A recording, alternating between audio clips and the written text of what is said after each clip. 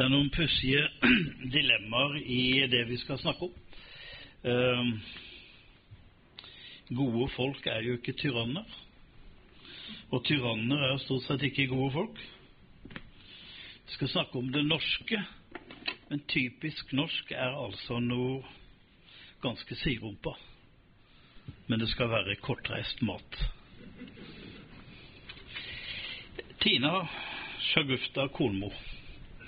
Altså, du har jo et navn som bare inviterer til spørsmålet hvor du kommer fra, men du er jo, du sitter nå på Stortinget for Venstre.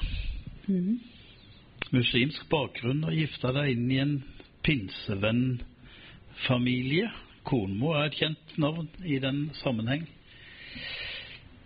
Men godhetstyranniet, skal snakke litt om det.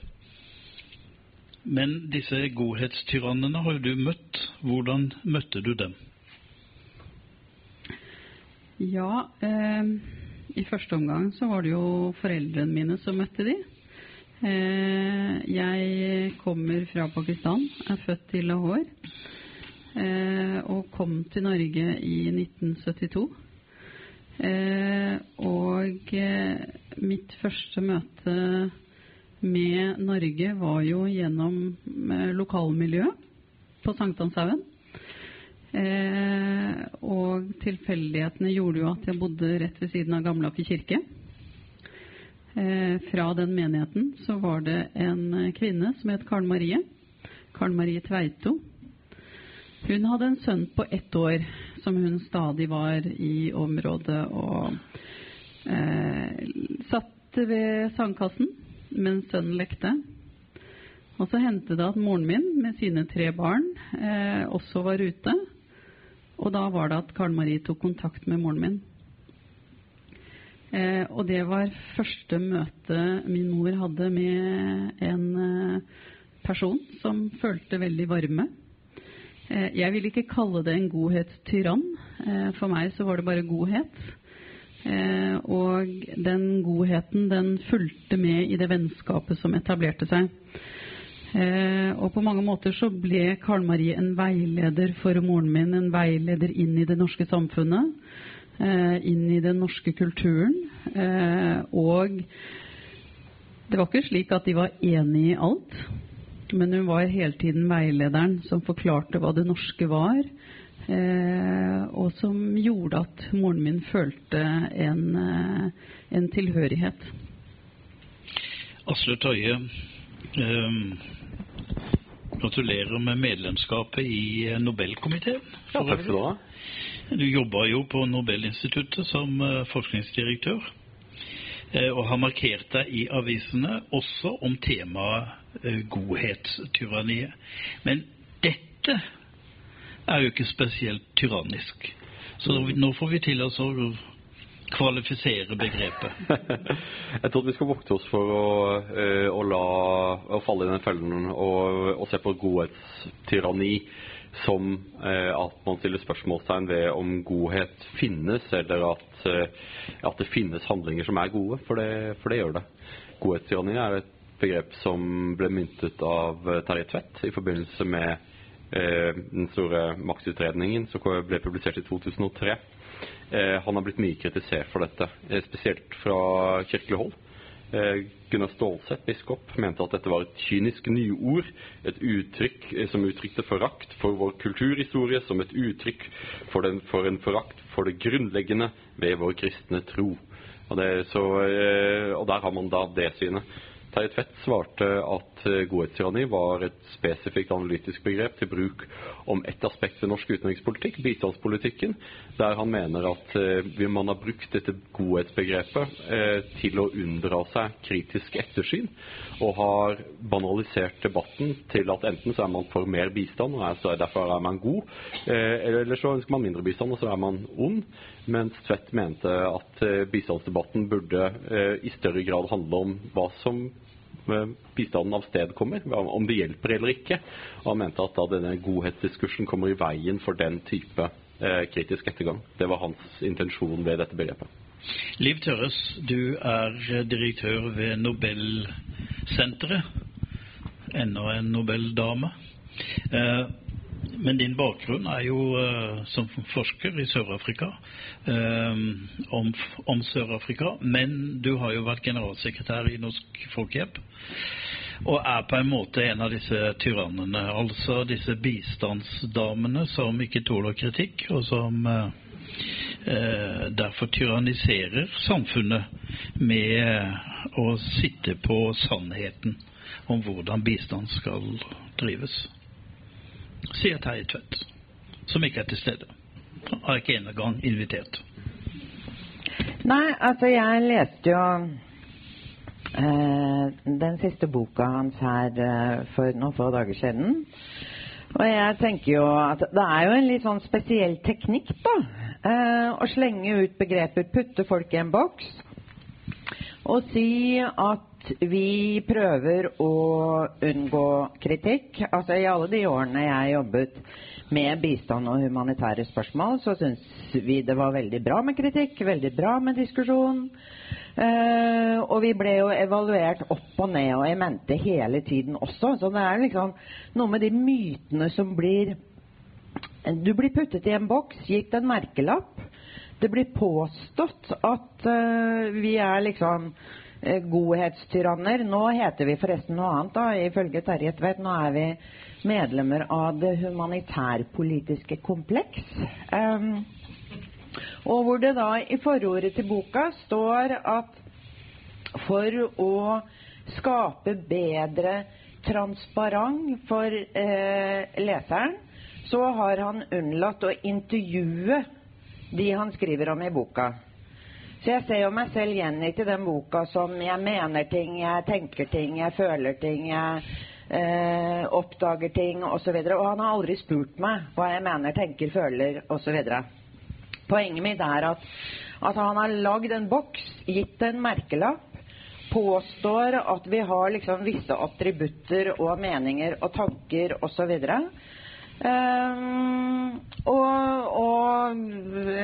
jeg synes det veldig fint at vi får lov til å liksom forsvare oss og forklare, og det hadde vært fint om det ble lagt til grunn for disse merkelappene, og at vi fikk liksom blitt intervjuet og spurt og diskutert før vi ble gitt merkelappene. Og jeg tenker at de merkelappene større barriere i disse diskusjonene enn det vi i utgangspunktet.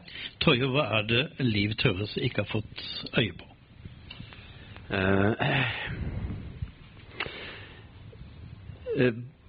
I boka The Road av Cormac McCarthy, har noen av dere lest The Road? En fantastisk bok om en far og en sønn som vandrer gjennom jorden etter en holocaust hvor alt har gått til grunne.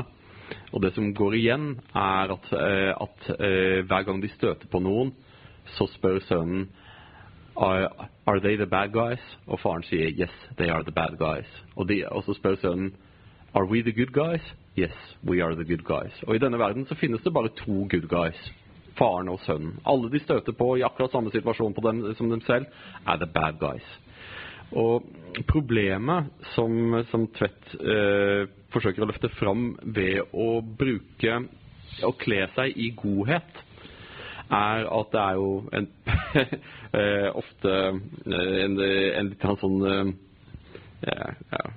nesten tegn på et overdrevet godt selvbilde, kanskje. Samtidig som at man tildeler de som ikke har de samme meninger som en selv, den motsatte posisjonen, altså en ondskap. Og det skaper veldig sterke følelser i folk. Det veldig få som liker å bli malt som onde. Og i alle fall så kan det være slik at når det gjelder på dette ene feltet bistand, så var nok debatten i lang tid hemmet av en sånn dominerende diskurs omkring om at det hjelper selv om det ikke hjelper. Men Liv Tørres, jeg har lest en del informasjonsmateriale fra nødhjelpsorganisasjoner og fra bistandsorganisasjoner, og det jo ikke noe i veien med selvbildet, altså. Det de gode som ute og redder verden. Men det kanskje greit, men sånn det nå. Altså, jeg vet ikke hvilken verden dere lever i, men altså, jeg har aldri løpt rundt og kalt meg selv god, og vi liksom de som vet best. Altså, jeg har truffet veldig mange som jobber i bistands- og nødhjelpsbransjen, og jeg har oftere truffet de som ute etter å diskutere hva funker ikke, enn de som ikke det.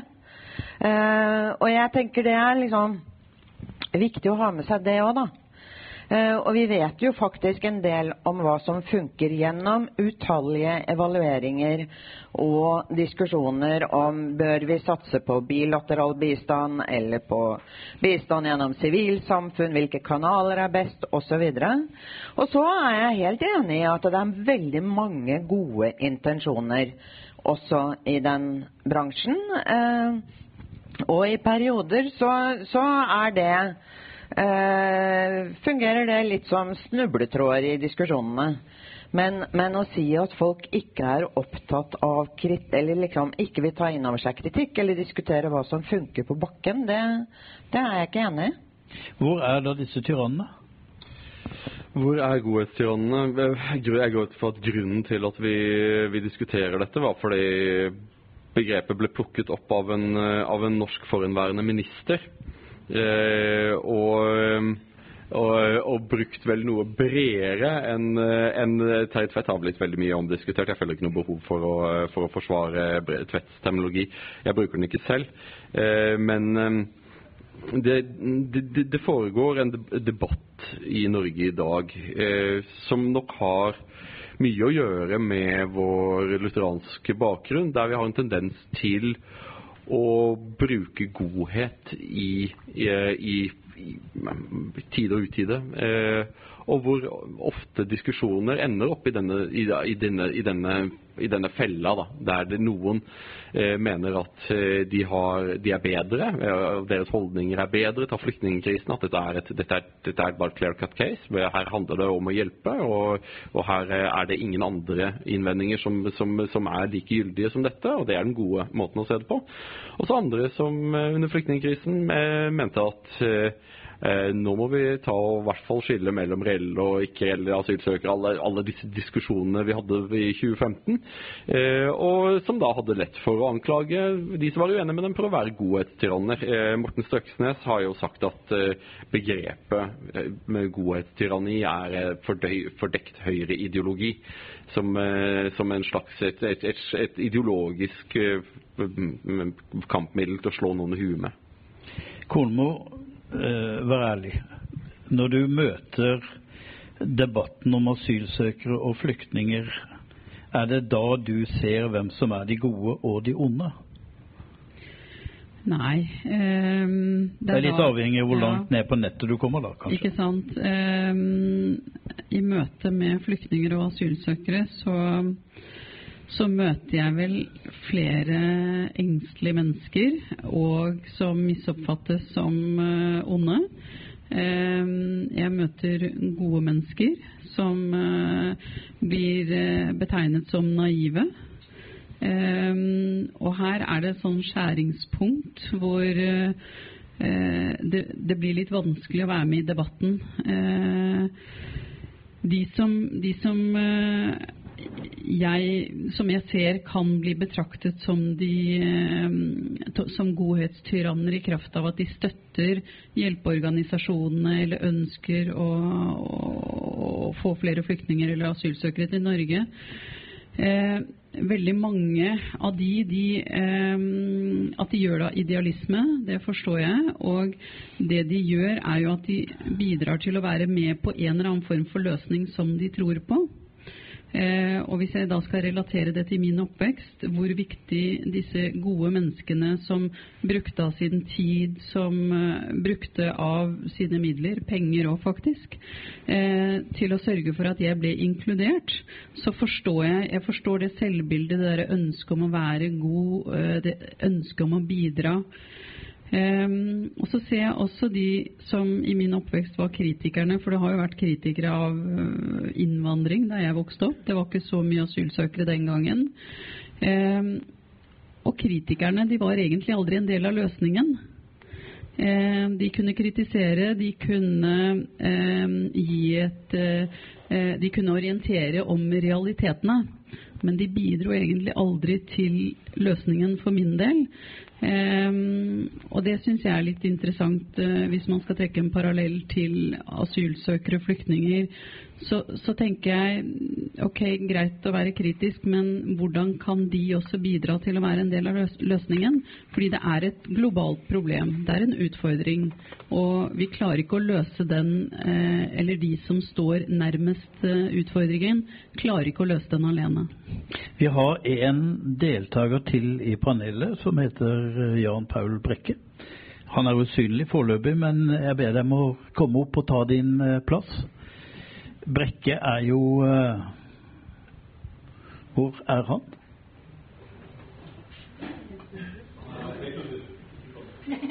Ikke kommet. Ok, nei, men da greit.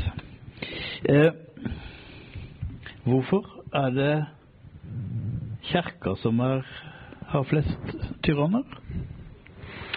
Ja, vi lutheranere har en lang og ikke udelt stolt historie når det gjelder det å være utopiske idealister. Den største protestantiske teologen fra 1900-tallet Reinhold Niebuhr, amerikaner. Reinhold var i likhet med veldig mange andre unge prester veldig idealistisk i sine unge år. Han demonstrerte ikke demonstrasjonstog i USA og krevde at USA skulle ruste ned i forkant av 2. verdenskrig. Han mente at total avvæpning var løsningen, pasifismen, og han innså først da han besøkte konsentrasjonsleirene at av og til så det nødvendig å handle, og at han uten å ha villet det, selv om han anså seg selv for å være så god og ha den riktige, den gode holdningen, så hadde han i realiteten vært en pådriver for ondskap i akkurat dette tilfellet. At han hadde vært en pådriver for at USA ikke skulle stoppe holocaust, 2. verdenskrig.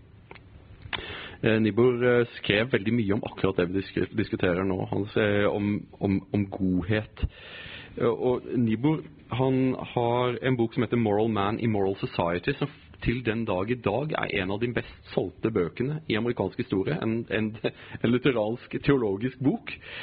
Og det nettopp på grunn av at han forsøker å snakke om dette vanskelige ved å ha universelle godhetsaspirasjoner i en verden preget av knappe goder.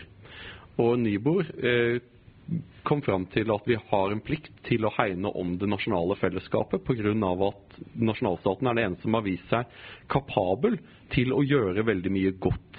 Og uten nasjonalstaten så står vi i en situasjon der veldig mye av det, omfordeling og andre ting, vil være umulig. Og det gjør det av og til nødvendig å ta tøffe valg, sånn som for eksempel under flyktningkrisen. Flyktningkrisen kan kanskje på en måte være en moderne versjon av det Niebuhr snakker om. Han snakker om problemet der gode aspirasjoner krysses med gale antagelser og feil virkemidler, og ender opp med å avføde nettopp det som initiativet var ment å avverge. Og under flyktningkrisen så på mange måter så idealistene ble fødselshjelpere for et ekstremt restriktivt innvandringsregime i Europa. Gjennom det som skjedde, og bare skalaen av det, den uro som plutselig vasket over Europa. Etter entusiasmen i september så kom blåmandagen i oktober, og så begynte grensegjerdene å reise seg. Og plutselig så ble veldig mange av de rutene som flyktninger tok til Europa, ble stengt. Så gjennom å forsvare en ganske utopisk løsning på flyktningkrisen, der millioner av mennesker skulle komme til Europa, og inkluderes i velferdsstatene, førte til at man fikk et ekstremt restriktivt innvandringsregime, som i Norge nå tenkt ut av Fremskrittspartiet og ført i pennen av regjeringen og støttes av hele Stortinget nå. Sånn ble det Liv Døres. Ja, men altså nå sitter jeg og tenker på han drosjesjåføren som snudde seg og så på meg når jeg skulle ut fra NRK på et tidspunkt midt oppi den situasjonen, og så ser han på meg Og så sier han at «Å ja, du en av de». Det var liksom første kommentaren hans. Og så spurte jeg, hva betyr det liksom? Hvem nå jeg? Jo, jeg var en av de som mener at alle bare skal komme hit. Så sa jeg, men mener du at ingen skal komme hit? Spurte jeg han drosjesjåføren. Nei, det mente han selvfølgelig ikke. Fordi at de trengte jo hjelp. Så sa jeg, men jeg mener heller ikke at 65 millioner skal komme hit. Altså, du får det til å høres ut som om vi liksom synes alle skulle komme til Norge, eller til Europa. Det det jo veldig få som har sittet og sagt. Realiteten, det som ble sagt den gangen, fra 5 store humanitære organisasjoner, var at det trengs mer penger til nærområdene. Og så må vi ta flere kvoteflyktninger hit, fordi at nærområdene i ferd med å kollapse, og det en spesiell gruppe, 10%, som høykommissæren sa, som faktisk ikke kan få hjelp og beskyttelse i nærområdene. Så det var de vi var opptatt av at skulle få adgang til beskyttelse og hjelp utenfor nærområdene. Jeg tror at du nyanserer. Og så dette da, jeg ikke ferdig ennå, så det da liksom blitt snudd rundt til at ja, vi ønsket at 65 millioner skulle komme hit. Det ble aldri sagt, og det ville vært helt feil. Vi ville aldri ha sagt det. Men poenget at det pågikk og pågår en krig, og folk trengte hjelp. Absolutt, men problemet som skjedde her var at de som ønsket Refugees Welcome hadde ikke tatt inn over seg konsekvensene av sin egen holdning, og da disse konsekvensene manifesterte seg i form av 1 million flyktninger, asylsøkere og andre migranter til Tyskland, så fikk folk panikk. Og man fikk panikk overalt. Og det var fra ytterste høyre til ytterste venstre, så tenkte alle, fanken dette, nå må vi stenge dette, vi må få orden på dette. Og Gud hjelpe hvordan hvordan alle disse menneskene som var fulle av empati i september, nå føler stort sett det ingen som krangler noe særlig med det nye regimet, som mye mer restriktivt enn det regimet som vi som kontoren har. Men hører jeg nå et slags hånflir av den gode viljen som faktisk bar den aksjonen for flyktninger som kom inn. Det var altså noen mennesker som ville hjelpe noen som var i nød, og så kan du si at konsekvensene blir umulige, men engasjementet i seg selv vel kanskje ikke noe å le av. Reinhold Niebuhr konkluderer at det barnslig. Han skiller mellom... Nå spurte jeg hva du mente, og ikke Niebuhr. Jeg jo veldig tilhenger av Niebuhr, så jeg kan vel kanskje gjøre hans ord til mine. Problemet når da aspirasjoner om universell godhet og den grenseløse verden konfronteres med harde realiteter, så viser det seg ofte at mennesker som veldig opptatt av godhet, som da den eneste prøvesten for sine resonementer, blir veid og funnet for lette. Nå snakker han egentlig om meg, så kan jeg få lov til å svare. Ja, kom igjen. Ja, altså, det går faktisk an å både si at man bør hjelpe folk i nød, og holde en ryddig argumentasjon. Når denne såkalte flyktningekrisen traff Europa i 2015, så var jeg blant de som sa at vi har en plikt til å behandle folk ordentlig når de her. Og ledere bør være de som holder seg rolig, ikke hisser opp stemningen. Blant annet var noe av det jeg sa. Det står jeg for. Jeg mener det var riktig å gjøre begge deler, både hjelpe til i nærområdene, hvor pengene faktisk hadde størst effekt. Det var det vi som sa først. Og hjelpe de som ikke klarte å beskyttes i nærområdene andre steder. Det mener jeg også fortsatt var riktig. Det betyr ikke at jeg tilhører en boks hvor jeg plutselig ikke har rasjonelle argumenter bak det jeg sa og sier. Så altså, hvis vi kan unngå sånne bokser, så blir hele diskusjonen mye ryddigere, tenker jeg. Hva mener du vi skulle gjort i 2015? Sendt det tilbake til Syria? De hadde allerede kommet hit. Og hva mener du? Altså, jeg tror jo den største utfordringen vi har i dag, at vi har enorm migrasjon, vi har enorme flyktningestrømmer, og vi har egentlig ikke noen gode løsninger på hvordan vi skal håndtere det. Det den største utfordringen. Og så har vi et Europa som ikke klarer å bli enige seg imellom.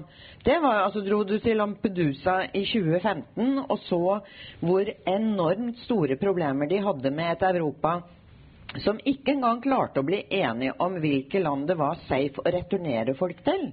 Altså, alle de utfordringene som gjorde at vi ikke klarte å liksom håndtere den krisen samlet, mener jo jeg var en mye større utfordring den gangen i 2015, og fortsatt den dag i dag, enn at det sitter noen som faktisk mener at vi har en fordømt plikt til å oppføre oss ordentlig når folk står utenfor døra vår og banker på og ber om hjelp. Vi snakker om at dette noe av de norske verdiene, som du rasjonaliserer litt nå og sier at ja, skal man følge dem når flyktninger står på døra, så får vi en flom vi ikke kan håndtere. Men hva så denne norskheten da, den norske identiteten oppi alt dette? Ikke det akkurat å ha, ok, kall det dugnad, men likevel et hjerte for andre mennesker? Som gir seg noen utslag av og til som du ikke liker, men som likevel noe å ha. Du mener til forskjell fra alle andre? Mener du at vi spesielt gode? Nei, jeg bare jeg følger med på internett og vet at sånn det ikke. Men det finnes jo noen slags verdier som vi kaller norsk identitet. Jeg prøver å finne ut hva... Du mener sånn Grålund Brundtland typisk norsk å være god? Nei, jeg synes ikke det var spesielt bra, men jeg spør nå deg om du ser noe ved den norske identiteten som grunn til å verne om. Det mye ved den norske identiteten som det grunn til å verne om, men om hvorvidt den norske identiteten kan reduseres til et kasus, en prøvesten som viser der vi skal da forsvare våre nedarvede verdier. Generelt skeptisk til den type tenkning, uansett hvilken retning det måtte komme fra. Vanligvis jo ofte den type resonemang forbeholdt folk ganske godt ut på høyresiden når det gjelder liksom den norske ursjelen. Jeg tror at det en del mennesker i Norge som føler at de engasjerte, og at alle burde være like engasjerte i de tingene de selv engasjerte i. Det en del mennesker som ikke tar inn over seg at dette momentet som Reinhold Niebuhr påpekte om at vi har knappe goder i samfunnet, og at man for eksempel ta Tyskland, eller i Norge har vi ikke opplevd det i samme grad, men at man må kutte i velferdsytelsene til enkelte for å komme da disse nye borgerne til hjelp. Det godt å ta penger fra mennesker som arbeidsledige? Det godt å kutte i fritidstilbudet til utsatte familier? Dette kompliserte ting, og det derfor jeg mener at vanligvis, når vi snakker om ting som politiske, så det bedre å bruke en annen type etikk enn sinnelagsetikk, hvor en handling vurderes ut ifra intensjonen, ikke av konsekvensene, og kanskje heller fokusere på konsekvensetikk og se på hva vil konsekvensene av vår handling være, forsøke å være rasjonell i forhold til det, og så være så god som mulig uten at hele greia brister. Og i forhold til flyktningkrisen i 2015 så var det noen ting som brast, og jeg tror at alle sammen ser at den politiske tonen i Europa har blitt mye hardere. Holdningen til flyktninger og asylsøkere har gjennomgående blitt veldig lite barmhjertig. Og det gjelder politikere av alle sjatteringer, og det fordi de redde for velgerne sine. Folk ble skremt, og det var også noen ting som var så utrolig forutsigbart, og det var også det jeg forsøkte å påpeke. Så jeg var i debatt med Jan Egeland, og Jan Egelands løsning var jo at de skulle ta imot alle flyktninger som kom, og hjelpe mer i nærområdene. Og det viser jo at Jan ikke tenker så veldig mye på statsbudsjettet. Det virker som at han står mer eller mindre rede til bare å bruke det hele. Mens de som styrer landet må tatt innover seg hvor komplisert det å forsøke å fordele, sånn at ulike grupper får så mye som de trenger, men også så mye som andre grupper føler at det rimelig. Det jo pussig at det med å hjelpe folk i nærområdene fremsettes som en ny og revolusjonerende idé. Dette har vi holdt på med siden misjonen begynte midt på 1800-tallet. Liv? Ja, jeg jo helt enig, jeg helt enig med Asle i et par ting. For det første, sikkert mer da, Asle, men på akkurat dette punktet, for det første, så skjønner jeg veldig godt at det satt veldig mange og var redde i 2015. Og det mente jeg jo, og mener jeg jo at lederne burde tatt mer innover seg og faktisk lagt til grunn for en plan i stedet for å skape mer angst og panikk. Men det liksom det det ene. Det andre at vi må tenke på fordeling, og vi må tenke på velferdsstaten, og vi må tenke på bærekraft. Men det ikke nødvendigvis sånn at den beste løsningen da, hvis du tenker velferdsstat og bærekraft, å sørge for at de som for eksempel lettest kunne komme i jobb i 2015, nemlig syrerne, fordi vi visste at de hadde 90-95% sannsynlighet for å få opphold, de skulle vente helt til slutt. Så de satt i 1,5 år, 2 år, ble sendt fra den ene kanten av landet til den andre, og vi vet fra forskning på området at for hvert år folk sitter uten jobb, uten noe å holde på med, så det 15-20% mindre sannsynlig at de noen gang kommer i jobb. Det var jo ikke det vi burde ha gjort, var jo å begynne sport. Nå prøvde jeg å komme litt videre, for dette blir vi ikke enige om, men vi har vært innom det. Men jeg tenker på den norske identiteten beskrives for å være i fare fordi vi får innvandring. Og jeg vil spørre deg, Kolmo, du lever jo i 2 kulturer, en pakistansk og en norsk. Og hva som norsk identitet, jeg oppfatter deg som norsk, men du har med deg noe ekstra. Noen vil si du har med deg noe gærent. Ja, jeg pleier å si at jeg pakistansk, fordi jeg født i Pakistan. Og det føles veldig riktig også, fordi da slipper jeg å forklare hvorfor en nordmann så mørk som det jeg forenkler en del ting, men det også den opplevelsen jeg har da jeg vokste opp. Så lurte jo alle på hvor jeg egentlig kom fra.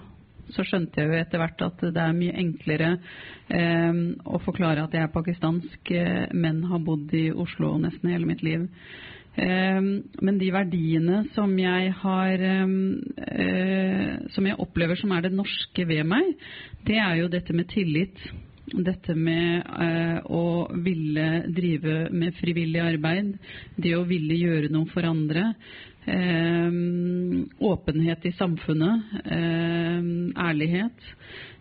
Og så kan du si mange av disse verdiene vil man jo også finne i det pakistanske samfunnet, men kanskje i mer eller mindre grad litt avhengig av hvilken sosial klasse man tilhører. Av de pakistanske verdiene som jeg har med meg, så jo det blant annet generøsitet. Og så kan man si etter hvert som jeg vokste opp, jeg vokste opp på vestkanten, så jeg har hatt flest norske venner. Men mitt forhold til frivillighet for eksempel har vært litt annerledes enn mange av mine fettere og kusiner eller familie som vokste opp på østkanten. Og en av de tingene jeg så da det kom mange flyktninger, det var at veldig mange av de som meldte seg som frivillig, det var jo nettopp minoritetsungdom. Tidligere så har de vært veldig lite aktiv i frivilligheten. Og Asle snakket litt om dette med generasjonens forskjeller, og plutselig så jeg at der foreldrene aldri hadde kanskje deltatt i samfunnet, så kom plutselig barna deres ut, og de forholdt seg da til mennesker som ikke nødvendigvis var med samme bakgrunn som dem selv. Det var pakistanske ungdommer som sto på for syriske flyktninger, og på mange måter så utløste det en veldig, kan du si, god godhetsfrivillighet, etter min mening, men som da ble oppfattet negativt. Og jeg tror at man trenger hvis man skal bygge på den frivilligheten, så trenger man å gi en tilbakemelding til ungdom, til de som bruker av fritiden sin, at det fint at dere gjør det, men likevel være ærlig på at vi kan ikke hjelpe alle. Det må være en viss realisme i det, men vi må ikke gjøre den frivilligheten til noe negativt. Økt innvandring av muslimer ses på som et problem i Norge. Spørsmålet har vi noe å lære av dem? Har de noen verdier vi trenger? Eller skal vi verne om vår norskhet? Kan jeg først også få kommentere liksom hva dette norske er? For jeg har jo fått med meg mange av disse diskusjonene i løpet av de siste par-tre årene og tenkt at en del definerer norskhet også som noe jeg ikke kjenner igjen. Og hvor norskhet er bunader, og det er en nasjonal identitet. Altså for meg jeg vokste opp på Oslo østkant. Vi hadde ikke penger til når jeg vokste opp å kjøpe bunad og få alt det som i dag liksom snakkes om som en del av liksom det norske og norske symboler. Det var ikke en del av min oppvekst og min norskhet i det hele tatt. Vi hadde lite penger, men jeg lærte at vi hadde en plikt til å dele med de som hadde det verre enn oss selv. Og det var, med all due respekt til liksom omgivelsene vi sitter i, ikke med liksom en kristen overtone, men med bakgrunn i en arbeiderbevegelse og et solidaritetsperspektiv. Og det for meg, altså en del av verdiene med det å være norsk, ligger fortsatt der. Altså, det har med fordeling av ressursene å gjøre, det har med tillit, det har også med en frivillighetskultur å gjøre. Og så til spørsmålet ditt, er det truet? Nei, jeg tror ikke det. Altså, men jeg tror jo det er riktig at vi hele tiden tar de diskusjonene om hva er det vi ønsker å beholde, og hva er det nye som kommer inn som er verdifullt. Vi må også være krystallklar på hva er det vi synes er viktig av verdier, likhet, rettferdighet, kvinners rettigheter og så videre. Altså uansett hvem som kommer inn. Går det en grense for bærekraften av norsk kultur med innvandring fra andre kulturer og religioner som står langt fra det norske? Ja, det gjør det jo åpenbart. Hvis man skulle ta 165 millioner asylsøkere i løpet av kort tid, så vil nok norsk kultur slite en del. Vi er et lite folk. Og den norske nasjonalstaten er det noe farlig ved det hun kommer med? Ja? Nei, jeg synes ikke det i det hele tatt. Saken er men det er jo det vi snakker om. Det vi snakker om er integrasjon, da. Altså, finnes det en absorpsjonsevne? Finnes det en kapasitet i samfunnet for integrering som kan overstiges? Ja, det gjør det. Det ser vi i Norge, og det ser vi over hele Europa. Mesteparten av innvandringen går ganske greit, men i land der man på en eller annen måte overstiger kapasiteten, så får man da denne drabantbyproblematikken. Jeg var nettopp i Biskopgården utenfor Göteborg. Der 98% i Biskop av ikke-etnisk svensk opprinnelse. Man sliter med å finne veien inn i samfunnet, for det finnes ingen som kan gjøre den jobben da, til å forklare kodene i dette samfunnet. Unge menn og kvinner får en høyst middelmådig utdannelse og ender opp på A-kassa, og det er mye kriminalitet og vondt i dette samfunnet. Så ja, det finnes et bristepunkt, men naturligvis så kan jo det bristepunktet justeres i forhold til å mobilisere befolkningen og skape en aksept i samfunnet for at alle må ta del i dette. Men da det igjen da avhengig av at man har en aksept for hva som en rimelig mengde innvandring, og det var det som Kornmo, du ser jo at det ikke alle som like godt integrert som du Nei, og det handler jo mye om, jeg nevnte for dere at jeg er vokst opp på vestkanten fordi faren min jobber på Mustad fabrikker. Men man snakker om kan vi nå bristepunkt i forhold til hvor mange vi kan ta imot, eller er norsk kultur truet? Og så tenker jeg, når vi snakker om integrering, så snakker vi jo også om politikk til dels, for vi snakker om boligpolitikk for eksempel, og at jeg ble integrert, det ville jeg jo blitt, for jeg hadde jo bare nordmenn rundt meg, mens er man født og oppvokst på østkanten, så har man ikke så mange. Og hva er integrering? Jo, integrering er jo at etniske nordmenn må fortelle selv hva som er norsk kultur, hva det innebærer, sånn at du får ikke integrert noen mennesker hvis man ikke møter dem, hvis ikke man treffer dem, hvis ikke man inviterer dem hjem. Jeg fikk jo allerede i 75 vite hvorfor nordmenn feirer jul, fordi jeg ble invitert hjem til dem på julaften. Jeg var med på hyttetur, visste at hyttetur var ikke noe farlig, det å dra på fjellet var ikke noe farlig, jeg lærte å gå på ski. Folk blir ikke integrert av seg selv, og det er ikke politikere som skal integrere dem, men det er sivilsamfunnet, sånn at folk må være bevisste over at det at de drar med seg de som er rundt dem, det er de som integrerer, og Karen Marie var jo et godt eksempel. Hun var den ene som min mor trengte for å komme inn i det norske samfunnet, sånn at vanlige etniske nordmenn må være seg det ansvaret mer bevisst, og hvis flere er det bevisst, så tror jeg faktisk at vi kan integrere flere enn det vi gjør i dag. Torje, jeg vet ikke om jeg skal kalle det innvandringskritisk eller ei, men det er ikke så viktig. Det som jeg vil spørre deg om, det er du nysgjerrig på hva innvandrere kan tilføre norsk kultur? Og ikke bare tenke hva vi må verne oss mot.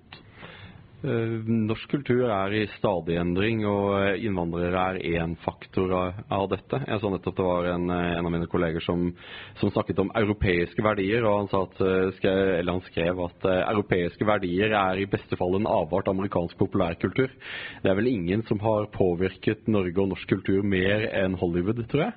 Men på den annen side så har norsk kultur som lenge var litt skeptisk til allting som var litt annerledes, har jo blitt mye mer åpen, og jeg tror at innvandringen har en del av dette, og det er en fordel. Ja.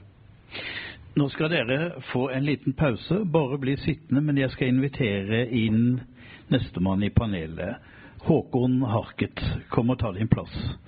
Den som leste magasinet for en uke siden i Dagbladet, leste historien om Håkon Harket og kona, hvor ungen har flyttet ut og han har for stor plass, og meldte seg for Bærum kommune og sa vi kan godt ta en syrisk flyktning og huset. Og det var de glad for. Men det endte jo helt annerledes enn han egentlig hadde tenkt seg. Og Håkon, som er idéhistoriker med bakgrunn fra jødedom og studier av sionismen, fikk huset fullt av folk fra Syria, som hadde andre tanker enn deg selv, og du har vært gjennom noen utfordringer.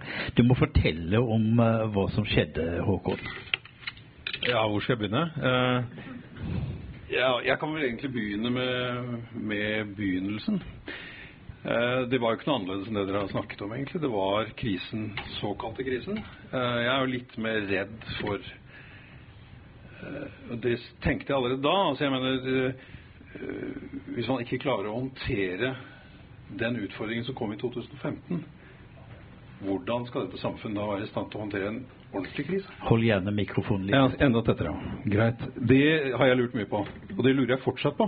For jeg kan fortsatt ikke forstå at det var så dramatisk. Jeg synes liksom at du casher inn det litt for enkelt. Altså det jeg vet ikke hvor mange tusen var snakk om. Altså med familiegjenforeningen så snakker vi om noen 10 000 kanskje i Norge. Men alt koker jo egentlig ned til hvordan man skal håndtere dette. Fordi uansett hva man mener om innvandring, uansett hva man mener om det skal være veldig få eller veldig mange, så er det noen som skal inn.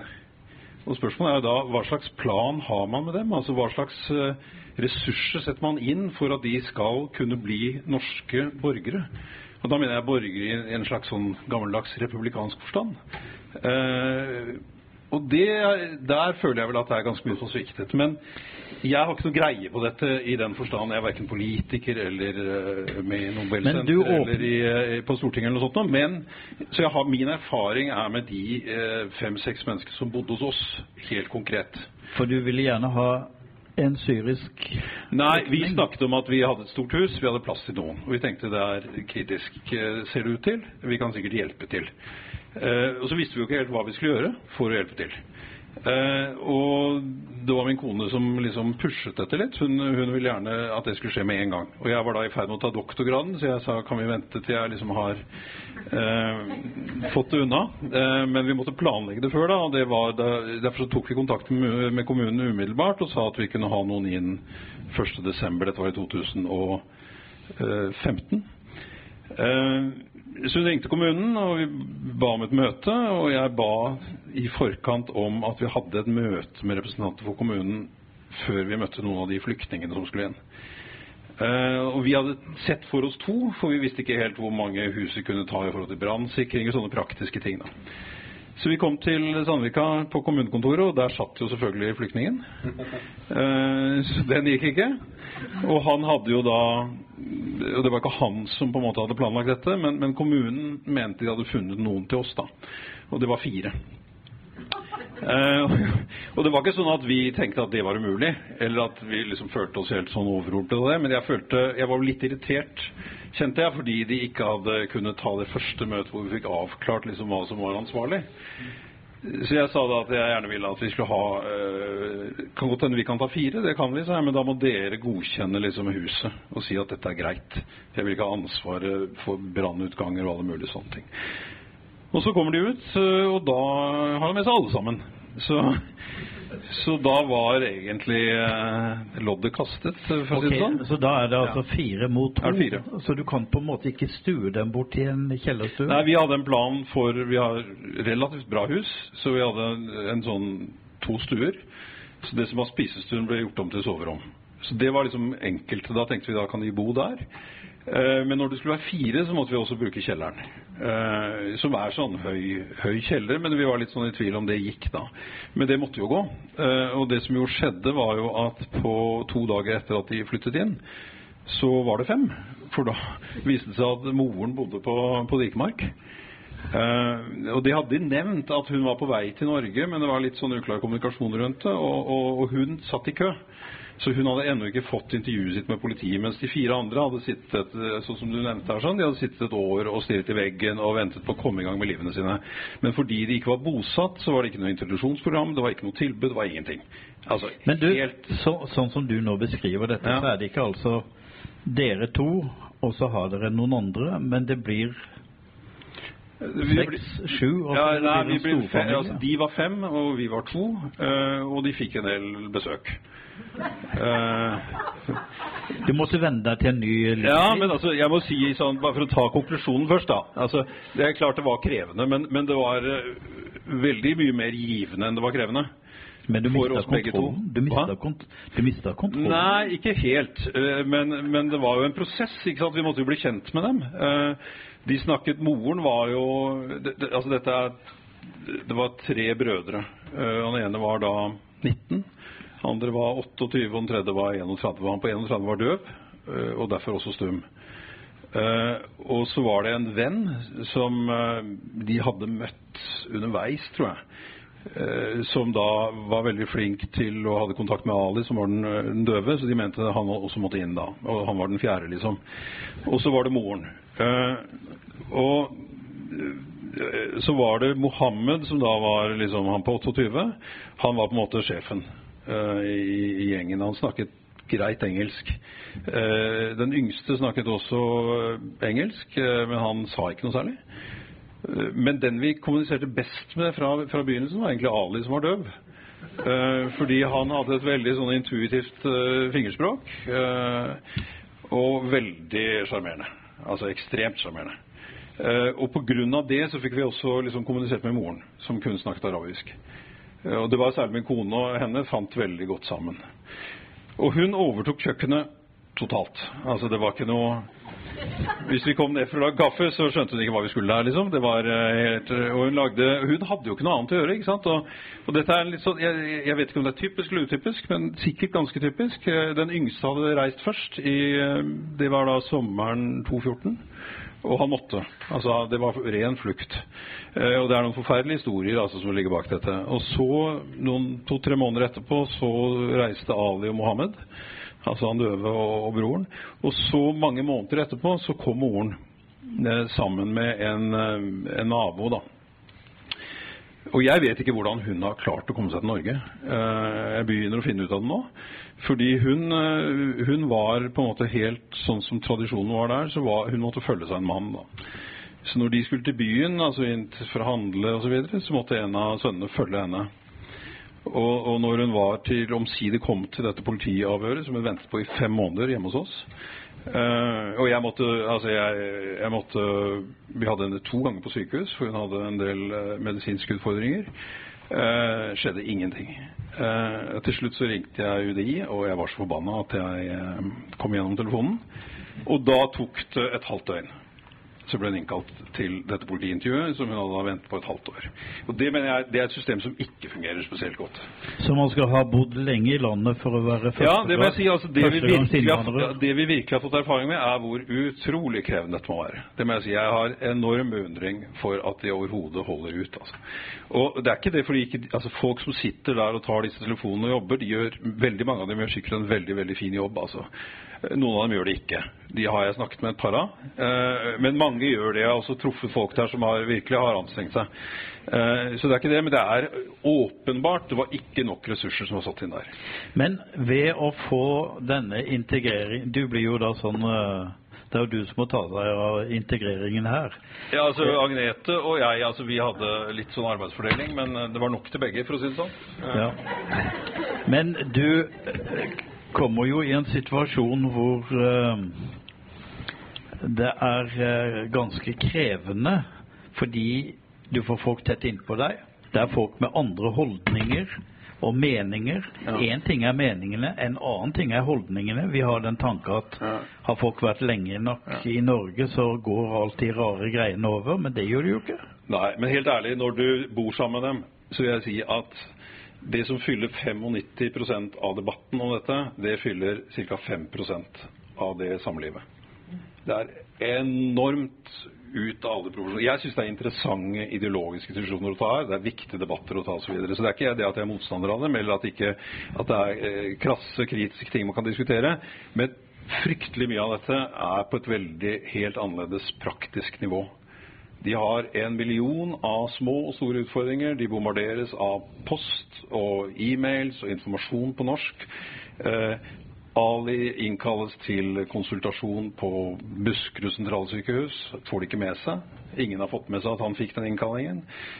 Han får krav i posten fordi han ikke har møtt opp, sånn som du og jeg får. Den går til inkasso, for han har ikke fått med seg kravet, og så videre. Og da måtte jeg ta den for han og snakke med en eller annen inkassoinndriver i Kristiansand som hadde fått denne saken.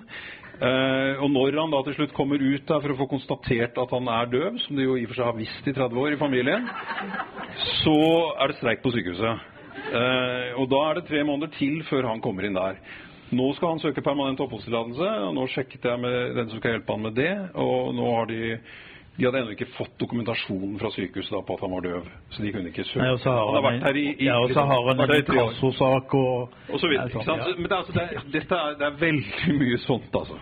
Ja, takk Håkon for... Jeg synes jo dette en helt fantastisk historie, og så det jo, jeg tenker det spot on at når vi ikke klarte å håndtere dette bedre, hvordan skal vi da virkelig klare å håndtere en ordentlig krise? Men jeg har lyst til å følge opp også med en familie som jeg har fulgt tett, som ikke riktig nok bodde hjemme hos meg, men jeg har fulgt i hvert step on the way, og akkurat samme erfaringene. Og der kommer det en familie på 4, 2 voksne, høyt utdannet spesialister, begge to på hver sine områder. Og kvinnen da i familien sa til meg på et tidspunkt når jeg besøkte de, for vi prøvde å få de da hjem til oss, nei de skulle til nord, der skulle de bosettes. Så de bor nå i Nord-Norge, og det fint der altså. Men når jeg var og besøkte de for en tid tilbake, så sa hun på et tidspunkt at det jo et lite paradoks, sa hun til meg, at jeg i likestillingslandet Norge. Først nå blir jeg da tvunget til å være hjemmeværende og lære meg å lage mat, fordi at jeg får ikke lov til å jobbe. Da hadde hun vært her i 1,5 år. Det pinlig, synes jeg. Og da kan du lure på hva det som har feilet. Altså, og hvor, apropos tilbake til liksom, tematikken vi diskuterte i sted, hva bærekraften? Hvis vi hadde gjort jobben vår skikkelig på norsk side, altså på institusjonenes side, så hadde vi sørget for at de fikk lov til å jobbe så fort som de bare ønsket. Kom seg inn på norskkurs og introduksjonskurs og det har jo Venstre sørget for. At man skal få lov til å jobbe når man i mottak. Men det handler jo om å gi mening til hverdagen. Og det du har gjort jo litt av det Karen Marie gjorde, nemlig man tar ansvar, man tar imot noen, og så forteller man hva samfunnet vårt betyr, hva det inneholder, hva det og det ikke noe som en saksbehandler kan gjøre. Det ikke noe NAV kan gjøre for dem. Det ikke noe en lege på sykehuset kan gjøre for dem. Det det sivilsamfunnet må gjøre. Og det der jeg tenker at hvis vi kan si at vi som samfunn svikter, så det der vi svikter. Fordi vi ikke flinke nok til å invitere de inn til oss. Nå jo det spesielt å få 5 stykker hjem til seg. Men bare det å invitere noen til te eller kaffe eller middag eller på høytider for å fortelle de at de en del av nabolaget, at de en del av samfunnet, det det vi glemmer å gjøre. Og ved å ikke invitere de inn i livene våre, så vi med på å skape det utenforskapet som på sikt skaper utryggheten som vi så redd for. Hva det som imponerer, og hva som irriterer ved den historien du har hørt? Jeg synes det en fryktelig underholdende historie. Ja, dette ingenting i forhold til underholdningsaspektet ved den. Altså, det mange historier, for å si det sånn. Så nei, det ingenting som irriterer meg ved denne historien. Jeg synes det helt fantastisk. Det jo... Jeg synes det imponerende at du ikke bare har meninger, men at du også agerer på meningene, og at du, de av oss som norske, alle sammen her da, men vet jo at en nordmanns hjem hans borg, og det inviterer noen inn i hjemmet sitt sånn på lang sikt. Vi synes jo at det ubehagelig nok å ha med gjester på påskefjellet. Så jeg synes det står virkelig respekt av det, og jeg synes også at det at du forteller historien, jeg kan ikke naturligvis si hva som sant og hva som usant, men det fremstår som at du forteller historien med sine lysepunkter og sine mørkepunkter, og det tror jeg akkurat det vi trenger. Det jo det som forsøksvis mitt poeng her, at i stedet for å henfalle til en sånn dette var en god handling, la oss alle bøye kne foran denne gode handlingen, så får vi se en person som har meningers mot, og som har tatt konsekvensene, og som gjør en ganske dramatisk ting, og som forteller at dette var en handling som han stolt av, og som det var mer godt av i enn ondt, men at det også var vanskelige stunder. Men det vel et tankekors at du må ha en fyr med doktorgrad for å komme deg inn i det norske samfunnet. Ja, dette her en gruelig vanskelig ting, altså. Det asylforvaltningen i europeiske land et veldig mørkt kapittel, og en ting som ingen vil si høyt, jo at noe av grunnen til at man ikke lar asylsøkere slippe inn i samfunnet og arbeid og den type ting, jo på grunn av at det har en slags avskrekkende effekt. Når da person X ringer hjem til hjemlandet og forteller at jeg sitter fortsatt på mottak 3 år senere, så ikke det en reklame for å velge Norge som sitt Noen vil si det. Noen vil si at det har en avskrekkende effekt. Enkelte vil si det, og det vel har vært noe av tanken bak dette. For i gapet mellom idealene og festtalene der man skal hjelpe, og dette sier noen ting om hvem vi og liksom at det blir gyselig høystemt, og realitetene av asylforvaltningen. For jeg kan love dere at det ikke noe dans på roser å være asylsøker i Tyskland heller.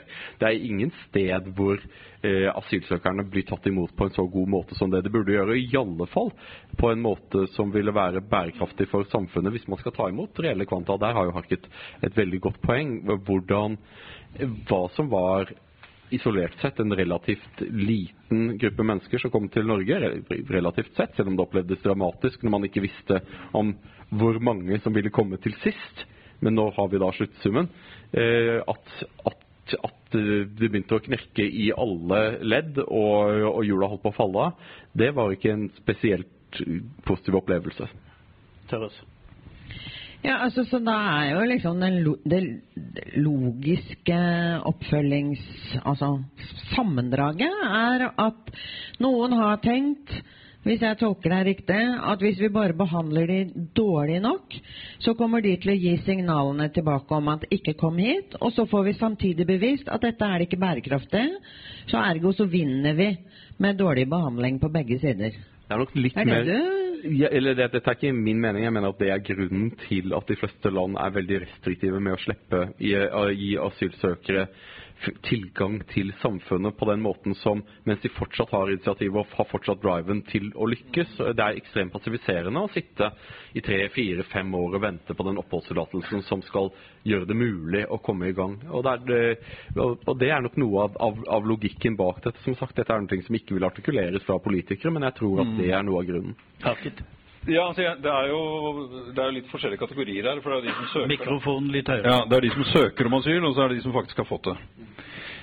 Og jeg ser altså de som faktisk har fått midlertidig oppholdstillatelse, og som blir fortsatt sittende måned etter måned, ikke kommer i gang med introduksjonsprogrammet, fordi de ikke finner sted å bosette dem.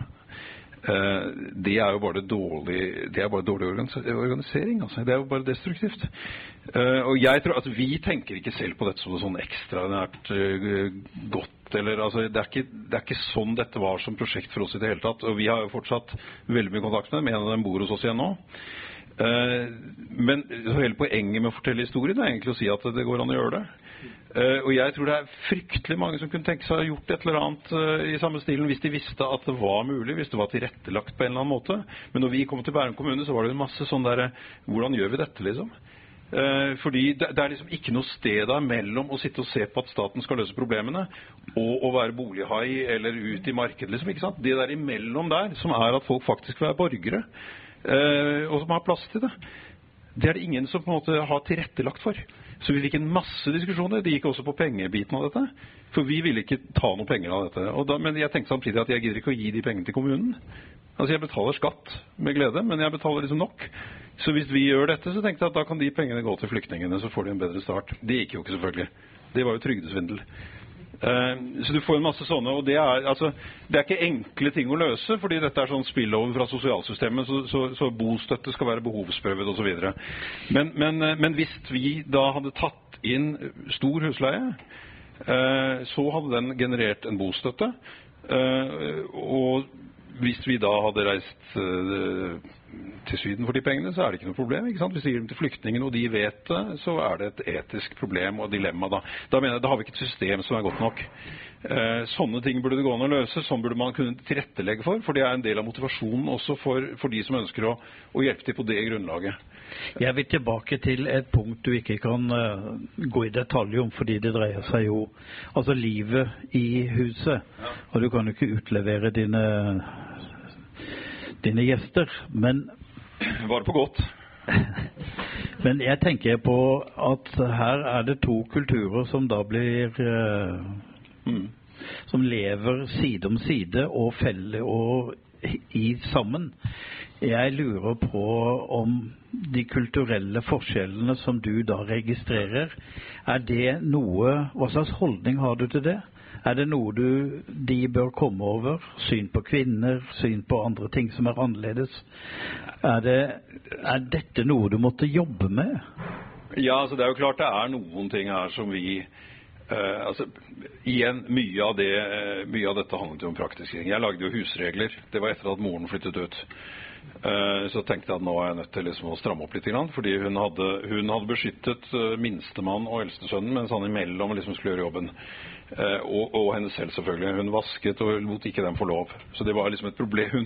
Hun ble et problem på den måten at vi fikk ikke helt dugnaden til. Så det var noen sånne, og det kan du godt si er en kulturell forskjell. Så er det jo andre sånne ting at de har jo ikke det verdens beste pensum i historie i Syria, liksom. Så det er jo sånne ting man tar mer etter hvert som det dukker opp. Så det er klart det er veldig mange små og store ting. Jeg tenkte at det viktigste vi skulle gjøre, vi gravde ikke og stokte ikke i hva som var deres historie. Vi ventet til de begynte liksom å fortelle litt, og det tok ganske lang tid. De har liksom mer enn nok med å holde det liksom nede i skuffen selv, og var opptatt av å komme i gang med livene sine, og det var forferdelige ting altså, som liksom dukket opp. De hadde gjester fra Sverige, og så går mobiltelefonen rundt, og en av de som sitter der viser et bilde av faren sin som er skutt gjennom hodet for en uke siden liksom. Så det var plutselig sånne øyeblikk da, som var helt sånn forferdelige. Men det meste av tiden snakket vi ikke om krigen og disse tingene, så da gikk disse kulturelle forskjellene mye mer på mat og på helt sånne praktiske ting. Moren var veldig religiøs, han døve sønnen var det, så de hadde sine bønnestunder og disse tingene. De to andre var det praktiserte, liksom, de fulgte reglene og så videre, men de ba ikke og så videre. Så det er store forskjeller individuelt innenfor familien også. Og han ene av dem endte da med å gifte seg i Algerie, og venter nå på familieetablering med kona. Vi var med ned på det bryllupet. Men da opplevde vi også at det var ganske store kulturelle forskjeller mellom den familien han gifte seg inn i, og hans egen familie. Så det er jo ikke sånn, det er jo ikke også dem heller, det er jo liksom en stort hav av nyanser. Så mest av alt så er det jo liksom, du får en familie inn, og selv innenfor en familie så finner du veldig, veldig store forskjeller da. Tenkte du på noe tidspunkt at du skulle gjøre dem norske? Nei, jeg tenkte ikke på den måten i det hele tatt. Vi tenkte at det var viktig med språk, så vi liksom, der hvor de var interessert i å få, vi prøvde å snakke norsk med dem så tidlig som mulig. Og nå snakker de godt norsk, faktisk. Særlig han yngste snakker veldig godt norsk. Så det har gått ganske fort, og det introduksjonskurset mener jeg det har fungert veldig bra. Og der er det også noen sånne, der må de møte opp på skolen, de får trekke lønn hvis ikke de kommer og sånne ting. Altså en gode mekanisme vil jeg si egentlig. Så det er en god del ting som også fungerer, men vi tenkte ikke at vi skulle gjøre norske. Jeg tenkte at det skulle, men norske i den forstand at vi skulle hjelpe dem å tolke riktig de tingene som skjer rundt dem.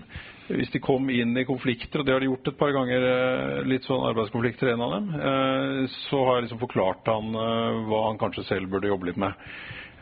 Litt sånne ting.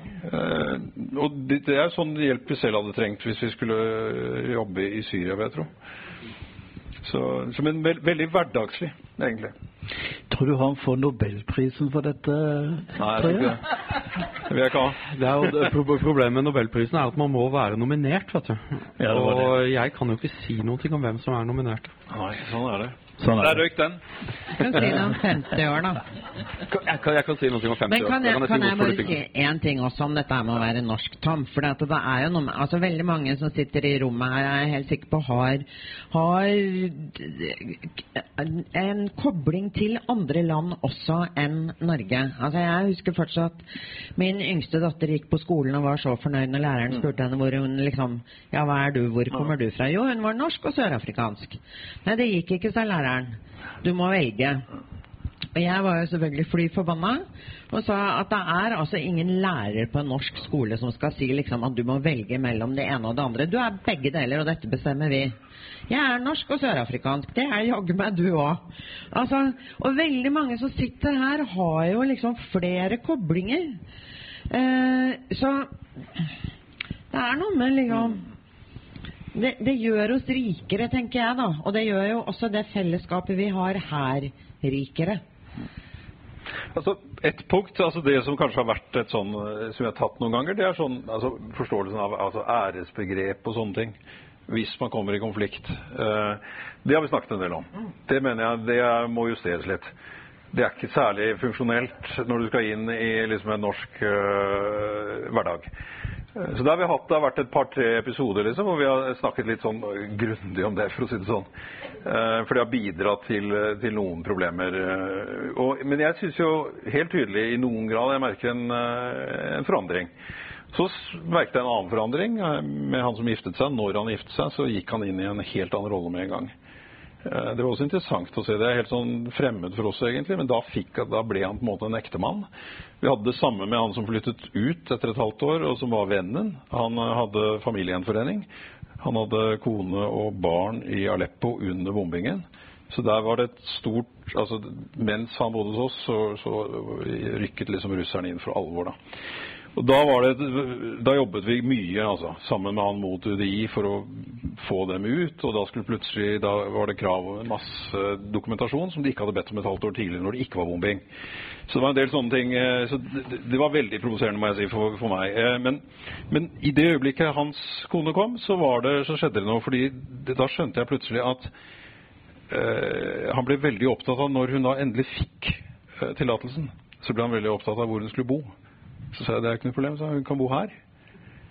I hvert fall til vi liksom har funnet ut av det og så videre, men det var ikke mulig. Og det var noe med at her var det 4 andre arabiske menn, og så videre. Det var jeg skjønte, men det var vanskelig å få ut av ham hva det egentlig handlet om. Men der var det en sånn, og det forstod jeg virkelig ikke.